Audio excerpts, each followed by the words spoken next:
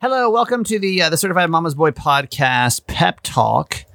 We do this at the beginning or the end of every week, depending on how you look at it. My mom just gets a couple of minutes with you, less than 5 typically, just to kind of put some wisdom in your brain and get you motivated for, she's good at this, man. She's been doing this for a long time now. She's been momming a long time. 42 years she's been momming. So hopefully it's something you can take away and walk away with for the week. And admiration is what we're talking about here next. Hello, it's Nancy.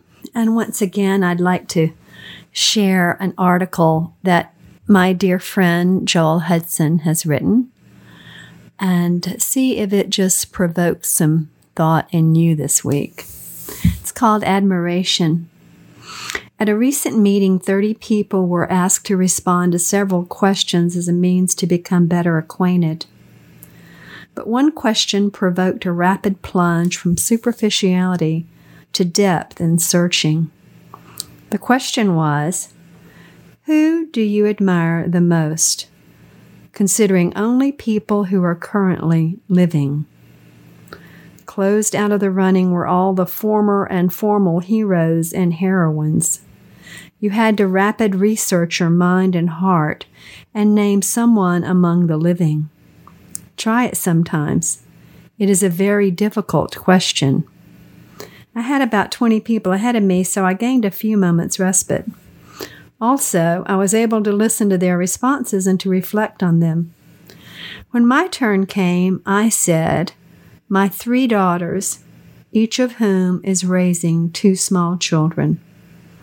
The more I think about it, the better I understand why that came to me as my answer. Naturally, they are familial ties. After all, these are my children and my grandchildren. Sufficient explanation? Not really. There are 2 other reasons I answered the way I did, and they go far beyond just the family itself. One of these is commitment. The form of motherhood is commitment. Everything that the mother does demonstrates this. She's sometimes soothing, sometimes curt, sometimes humorous, sometimes correcting, sometimes attentive, sometimes present in body only, but always there. The other reason for my answer is suffering. The vitality of motherhood always has to wait.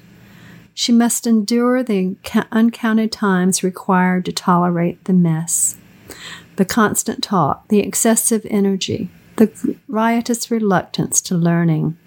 Wait, wait, wait. And the payoff? The infant finally smiles back. The child gives a hasty hug.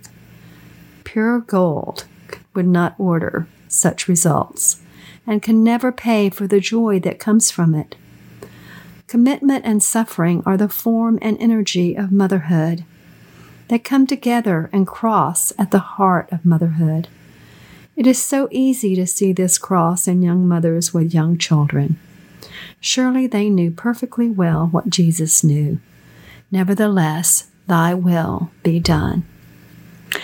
So as I ponder these words, I'm first of all reminded of what a joy it is to be a mother, and so grateful for my own mother and all the times that she waited for me patiently, and all the times that she was there, always there, ever present, and is still ever present in my heart today.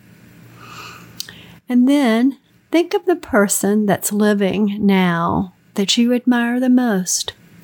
Who is that person? Reach out to them.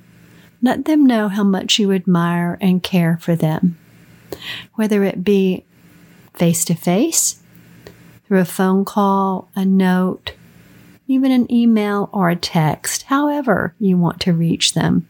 Just connect with that person or persons that mean a lot to you that we could soon forget.